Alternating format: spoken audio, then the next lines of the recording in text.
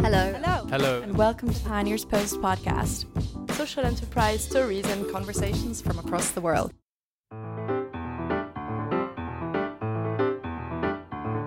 There are lots of ways one might define a good leader, and many figures one could readily select as examples. But at Pioneers Post, we're interested in a specific kind of leader. We're looking for those leaders who are both trying to make a difference and doing business differently. These are the leaders treading that fine line between money and mission for the benefit of people and planet.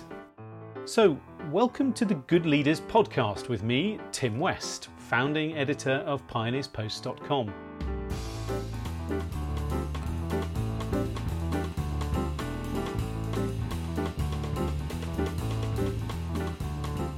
Hello and welcome to the Good Leaders podcast. It's Tim West here from Pioneers Post and my guest this week, Alice Williams from Luminary Bakery. Hello, Alice.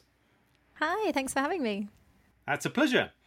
So, Alice, Luminary is a bakery, but what kind of baking do you do and what is it that makes you a social enterprise?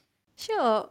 We mostly bake sweet baked goods, so celebration cakes, brownies, cookies, that type of thing.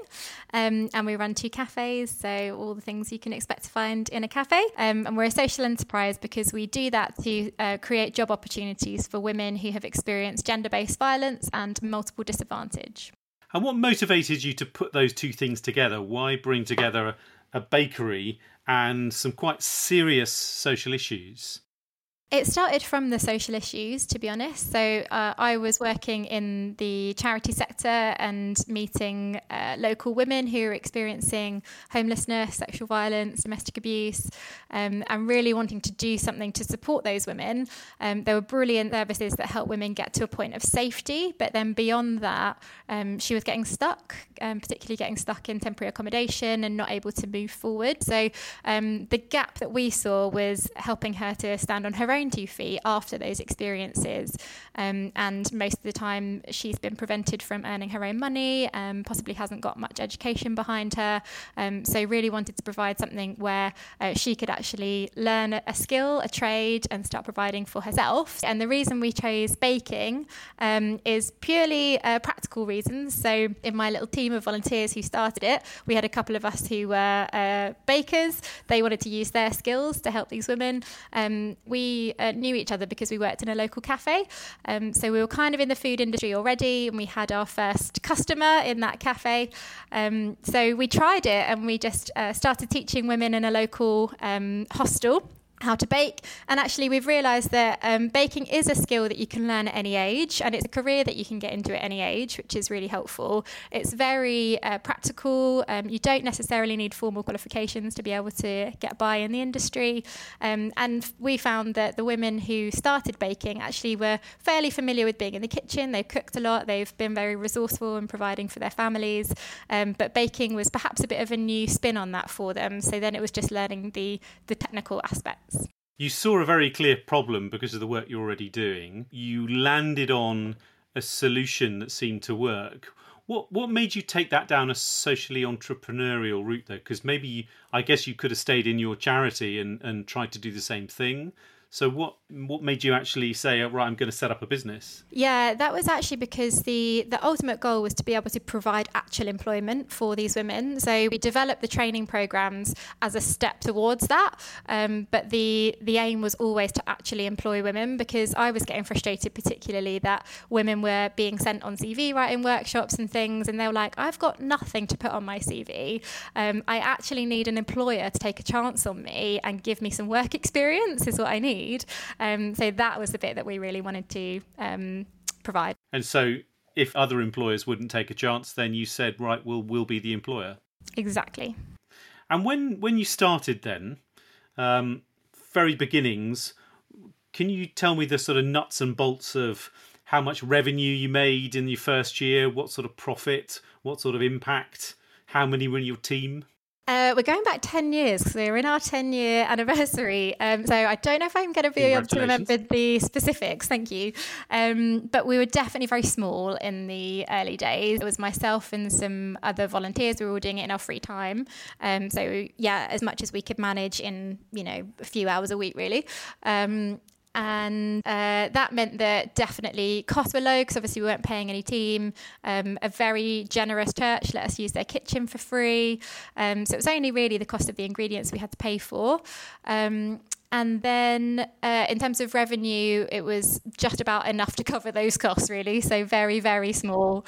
We eventually developed our training programs a bit more and started running them as grant-funded training, and then grew the business alongside that and managed to win some contracts to be able to cover the business costs and try and generate revenue that way.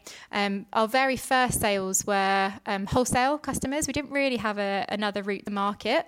There wasn't really an easy way to have an online store back then. And we had this route through the cafe that we worked in. It was a community cafe in East London. So we started stocking them and they sold a lot of cake. So that was a good first customer. And built it from there. But yeah, the team was initially just myself and two others doing it in our free time. Okay, so basically it was the product and baking itself in church halls. And how soon before the premises came along then, before your cafes came along? We started our baking project, as it were, back in 2013, and our first cafe or the first site that we had was 2017. So it was a good few years before we had our very own site. So how long did it take before you knew you were onto something really special then, both from the impact you were having and also like a viable, quite exciting business? That's a good question. I think initially it was very much about helping a few women.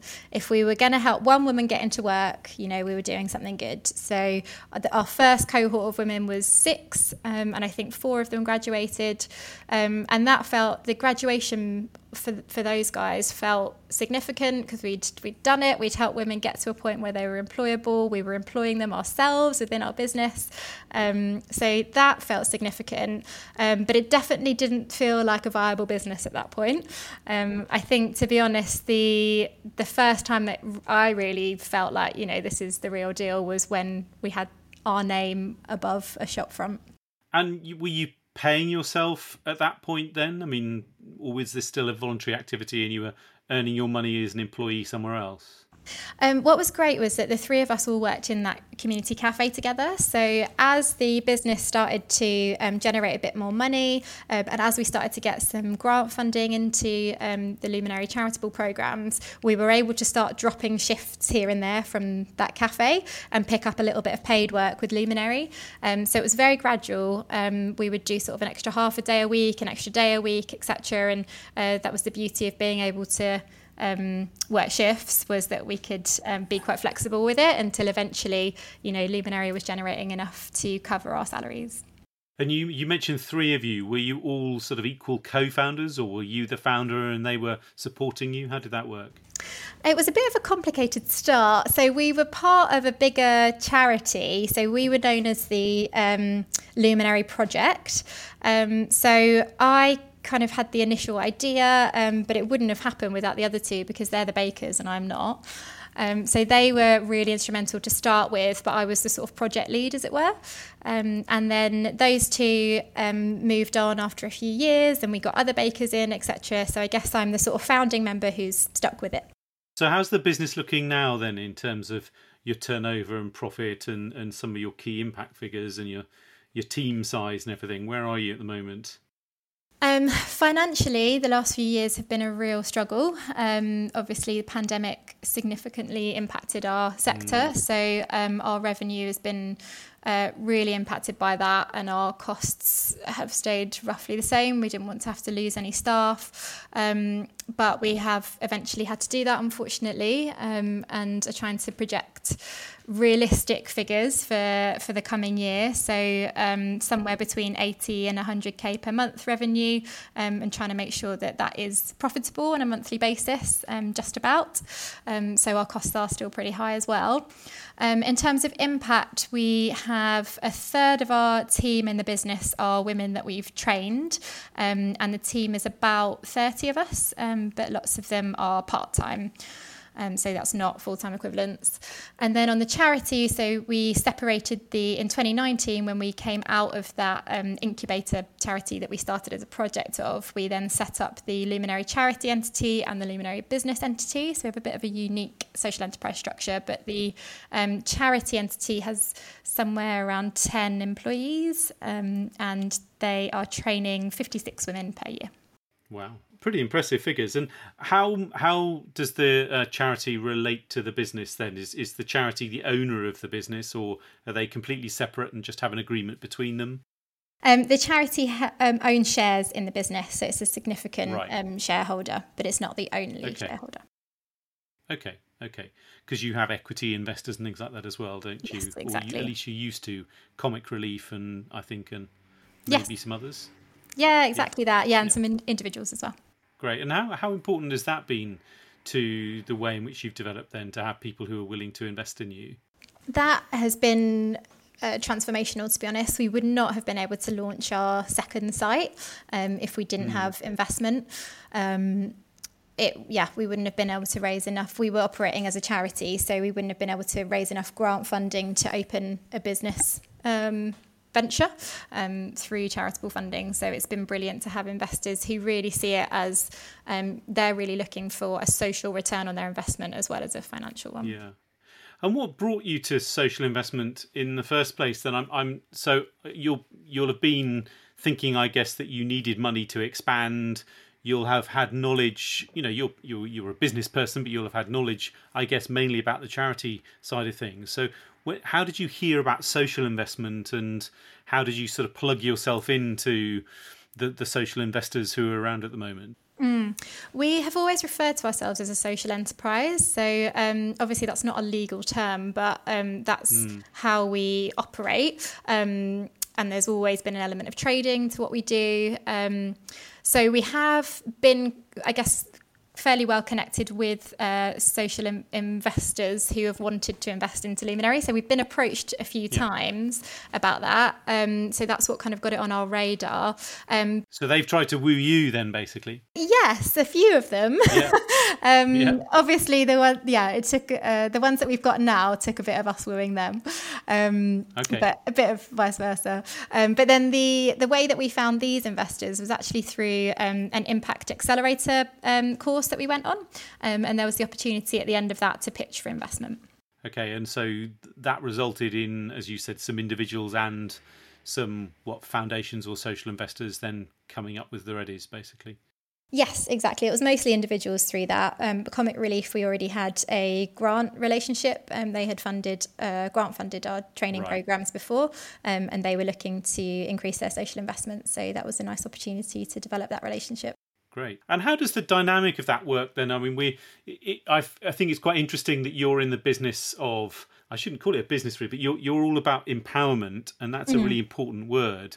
Often though, when one gets in a relationship with investors, that's a power relationship as well, isn't it? And I'm quite interested in, how do you feel within that power relationship? Do you feel as though you're the one who still has the power, or is it difficult sometimes? I think it is. They'd obviously have power. They're shareholders, and their money is important to us. So it is important that we take the accountability that we have to them seriously. But I think our relationship with our investors is a small pool of people, so it is possible to keep them informed and take their ideas on, but also for them to respect that we're the experts in what we do. And I think that balance is there. I'm sure that will change over time, but at the moment it very much feels like and actually through a really difficult period like the pandemic, I've seen them saying, I trust your decision making in this, I'm going to support you and back you. There isn't really a right way to approach this, so we're going to support whatever you choose to do through this. And that's been really empowering to me. Yeah, because I guess leadership, particularly through times like COVID, is going to be it's a lonely place, isn't it, often? And so if you've got some people on your board who are not just holding you to account, but actually championing you and trusting you is the word you used, then I guess that makes a big difference to your own well-being, but your own ability as a leader, I guess, too. Yeah, certainly. There's definitely times when I feel like I'm under a lot of scrutiny, and that's appropriate sometimes too, but it makes me feel a bit on edge when that's the case, and it definitely is a lot easier to do my job when I really feel like we're all singing from the same hymn sheet.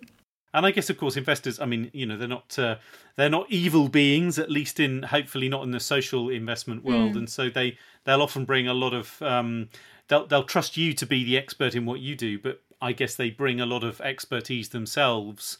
Absolutely. In a whole range of different areas. Exactly. It gives us access to loads of expertise that we wouldn't have otherwise. There's a guy on our board who has been on the board of big chain cafes. So he just has so much insight that we would pay a consultant a heck of a lot of money for, and he is giving us that for free because he wants us to succeed. Brilliant, as it should be. So let's get into a little bit of back. Let's move away from the business itself for a moment. And we were talking about you as a leader. I'm quite interested in your journey as a leader. And to begin with, I wonder what your own background is. Where were you brought up? What kind of education did you have? What do you think has channeled you into this position you're in now? I grew up in South London, so not too far from where I work now. I've always been a Londoner. I did fairly well at school. I was brought up in the church, so I was always kind of involved in community kind of schemes and supporting people around me. That's the example set by my parents. I wanted to be a youth worker with my career, so studied youth and community work for my degree, and then got more and more passionate about supporting women. So then started volunteering and getting experience in the kind of frontline support work. In terms of leadership, I guess that's developed over time. I have often found myself in sort of management positions or kind of positions where I'm making decisions. Even in, my part-time job while I was at school was working in Miss Selfridge, and I managed to find myself as acting manager while I was part-time doing a Saturday job. So I think, I've been in management positions in a few different spheres. But then leading a social enterprise has been a huge learning curve, particularly because I don't have business. I don't have a business degree. I haven't been a CEO of another company, and that's my job title at Luminary. So I'm quite aware that everything I've learnt really at Luminary has been on the job. I've tried my best to, take advice from people like we were just talking about, and kind of experience other social enterprises so I can see how they do things. But over the last few years, I've really wanted to try and invest in my professional development. So much of my effort has been into developing Luminary, and I've realised, 10 years in, I've probably neglected my personal development a little bit and professional development. So I'm actually now enrolled on a master's in voluntary sector management at Bayes Business School. So I've just started that, and it's so useful to actually now be learning frameworks and best practices and things I can put into my work. You're sort of retrofitting all the theory side of things into the knowledge you have already, I guess. Yes, exactly. And learning the ways that I've done it that are not the ways to do it. And do you suffer from things like imposter syndrome, or do you manage to kind of keep that away from? Definitely, yeah. I'm often in situations where I think, why am I here? What have I got to bring to this? Yes, I think that is a daily struggle for any leader probably, and I think it is quite well documented that women experience that more than men as well. So yes, it's definitely something that I battle with regularly. So let's ask you then about some of your battles then. What's been the greatest challenge or battle that you've had to face so far as a social business leader then? I think financial struggles have been the overarching theme of most of the challenges. There have definitely been challenges of, team feeling overwhelmed and overworked, but that would be rectified if we had more money to pay more people.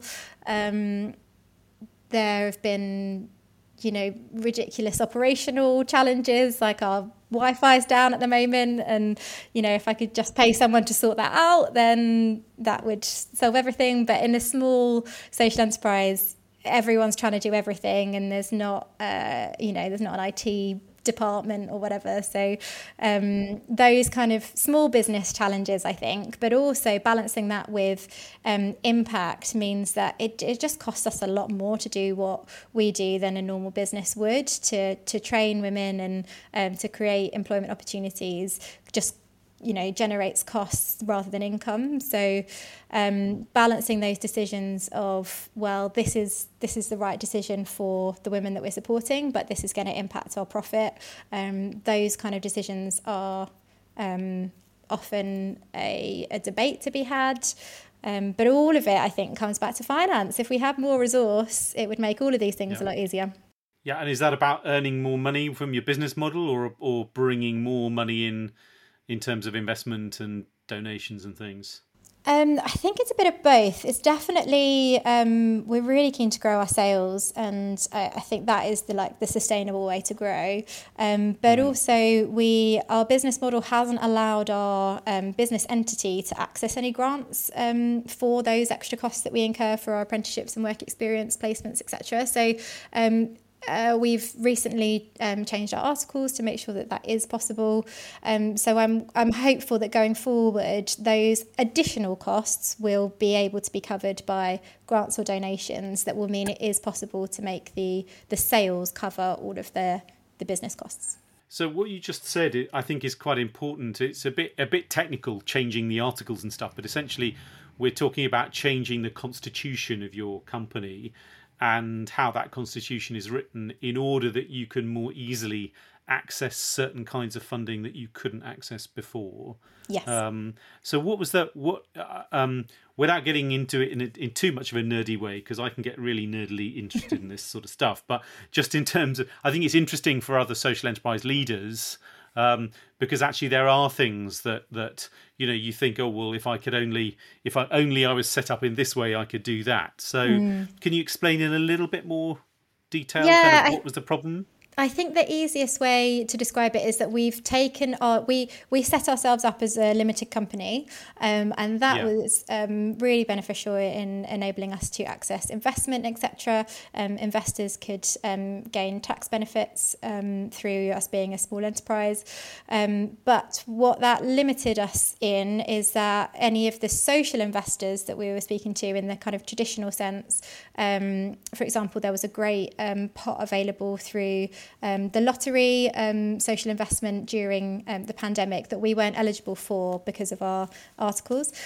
So we've been reviewing them and looking at the CIC articles, which is obviously a more standard social enterprise setup.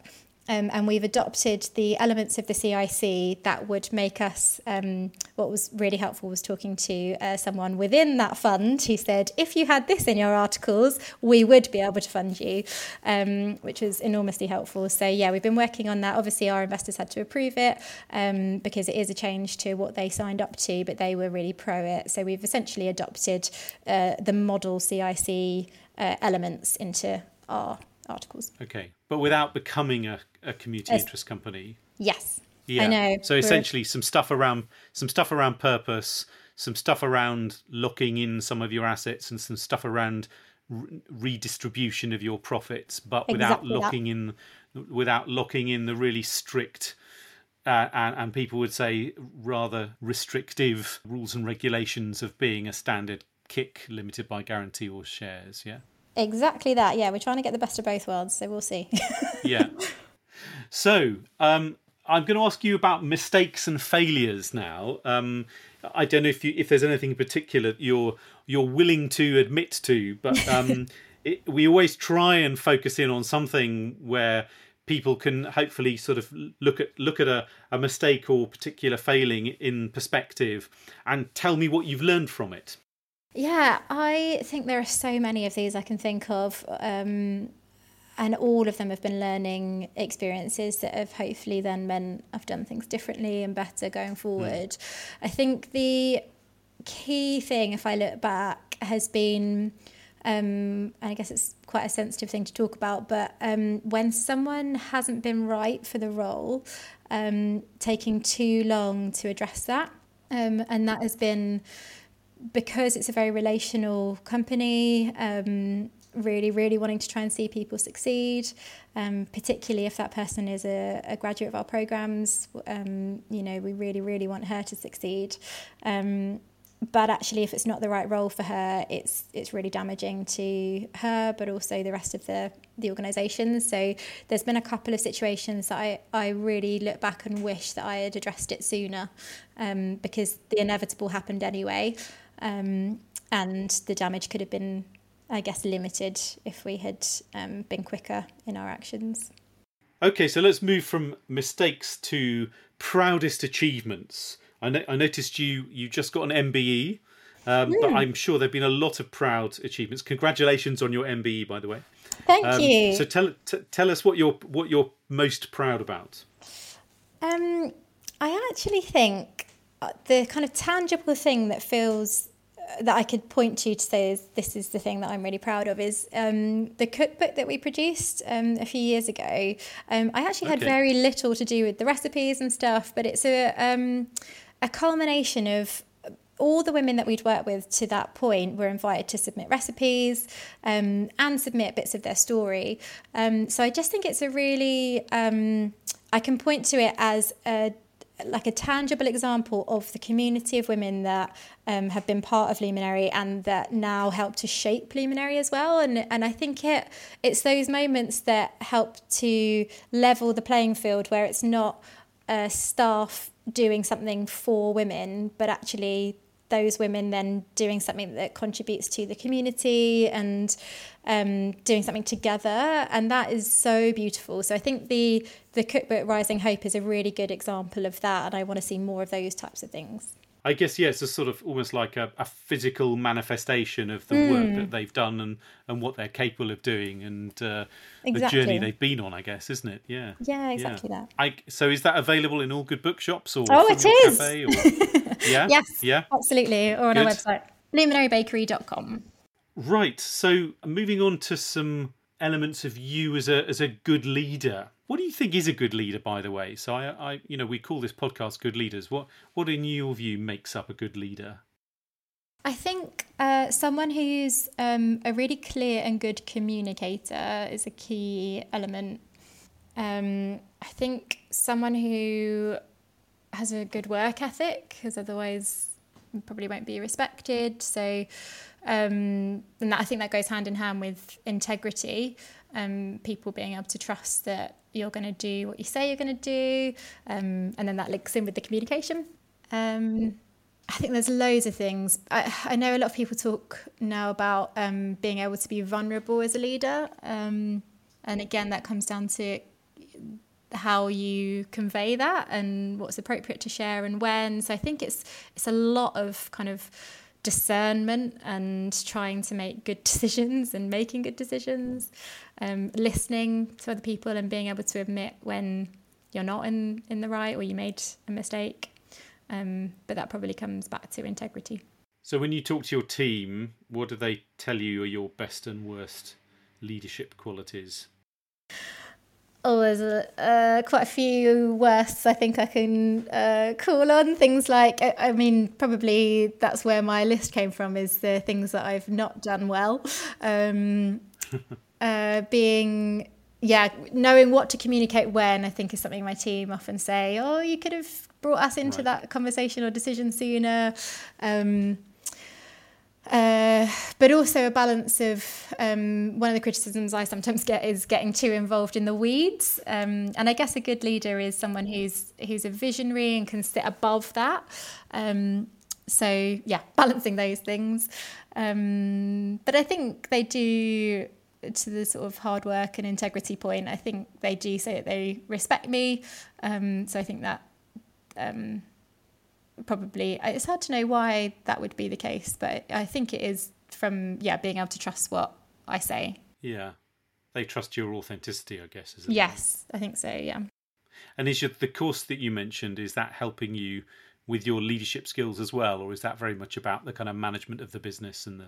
Oh no, certainly it's developing me as a leader for sure. The first module is about strategy and governance, so it's really sort of made me think about how we make organisational decisions, but obviously I'm quite key in making those decisions, so it's helped upskill me in frameworks for decision making, for setting strategy, and I think so much of what we've been talking about is you mentioned imposter syndrome, but the opposite of that is feeling confident in your decisions and therefore making good, quick decisions because you're like, I know this is the right thing to do.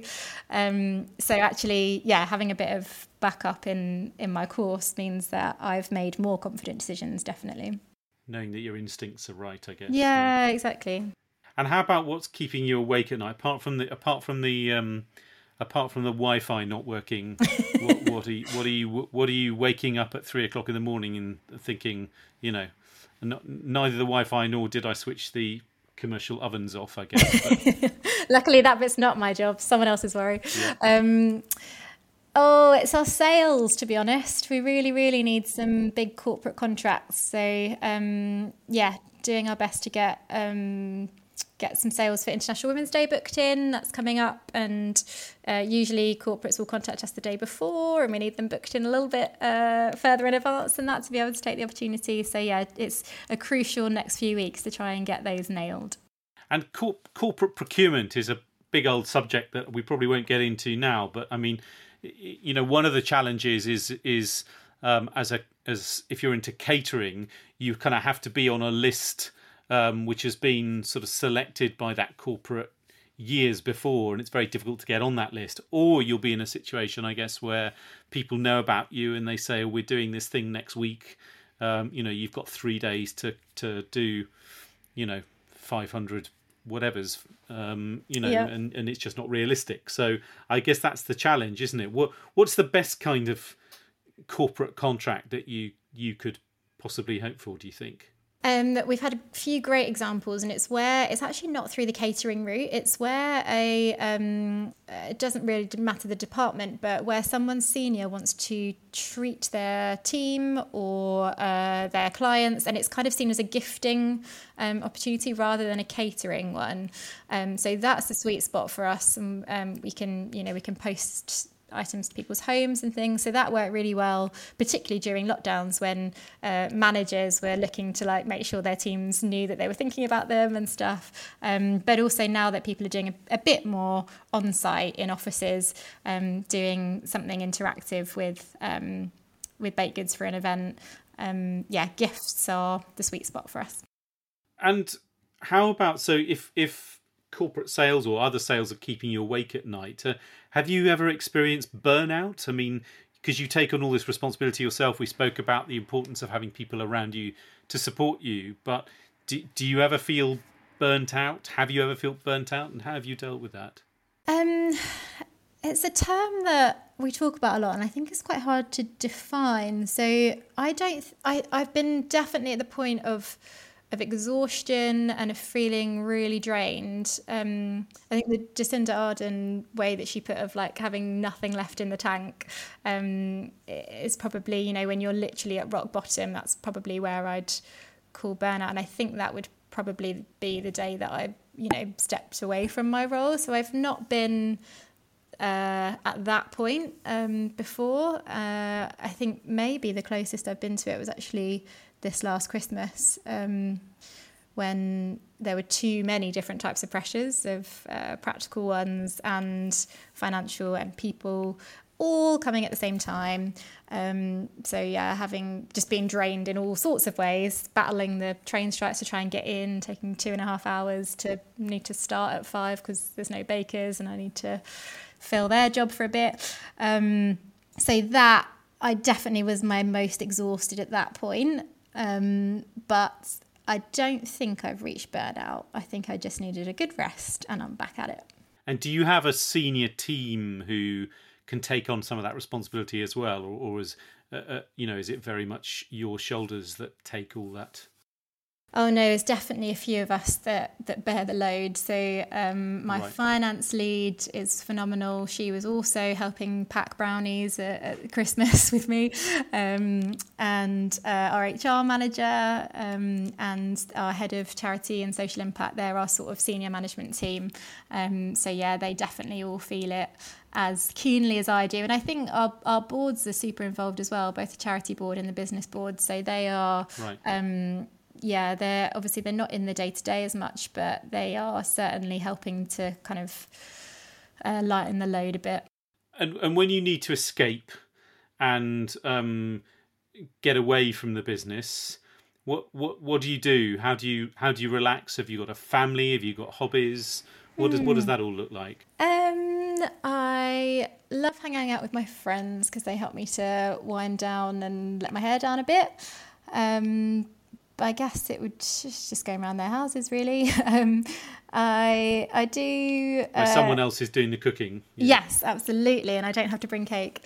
I'm in a little band, so taking a small hiatus while one of them has a baby, but we have a lot of fun together making music.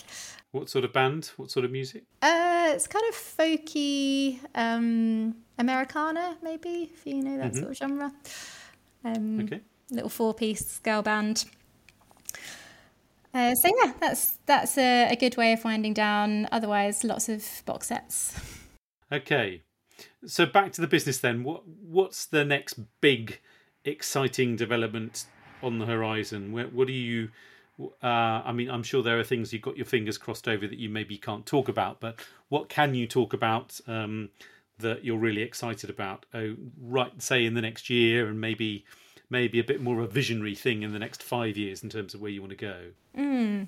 Well, for our 10-year anniversary, we want to have some significant celebrations. So we have got an event in the pipeline that I haven't got any details on yet, but it's coming.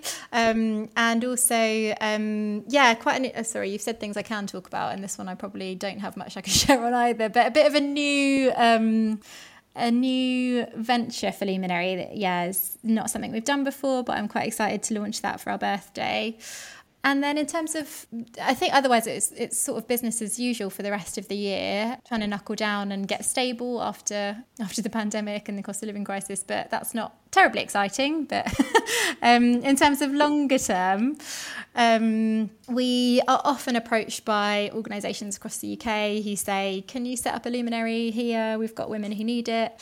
So really trying to work out where the best expansion route would be. And that, we definitely want to launch a kind of replica Luminary setup with the charity training programs and the business trading elements in a different city.